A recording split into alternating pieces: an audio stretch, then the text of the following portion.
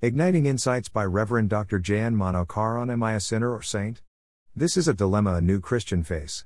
There are some cult groups that take advantage of this, especially those who are not experiencing assurance of salvation based on the Word of God. In fact, these groups twist the Scripture to make believers accept their distorted teachings. In fact, the Christian life is God's work. 1. Sinner, all have sinned and come short of the glory of God. Romans 3:23, when the Spirit of God convicts a person through the Word of God, he repents and exercises faith on Lord Jesus Christ. Now, that person is declared as righteous. Romans 5:1, 8:33, false teachers will ask the question, are you a sinner or not? If we say sinner, then they will ask us to join their church.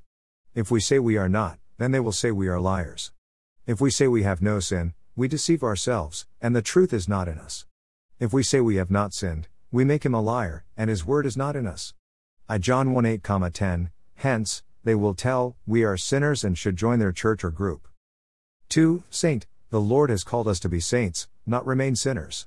Romans 1:7, our past sins are forgiven, we must be conquerors by overcoming temptations that we face every day in this world. This is struggle, and even termed as spiritual warfare. Taking the spiritual armor, we must fight against Satan, world, and flesh.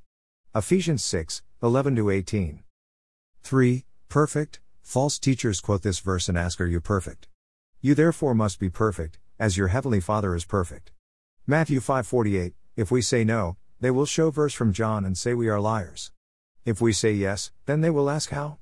It is an essential quote that Apostle John clearly states that we will be like him when he appears. John 3:2-3, God is working in our lives and makes us perfect. Do I joyfully cooperate with God to become perfect?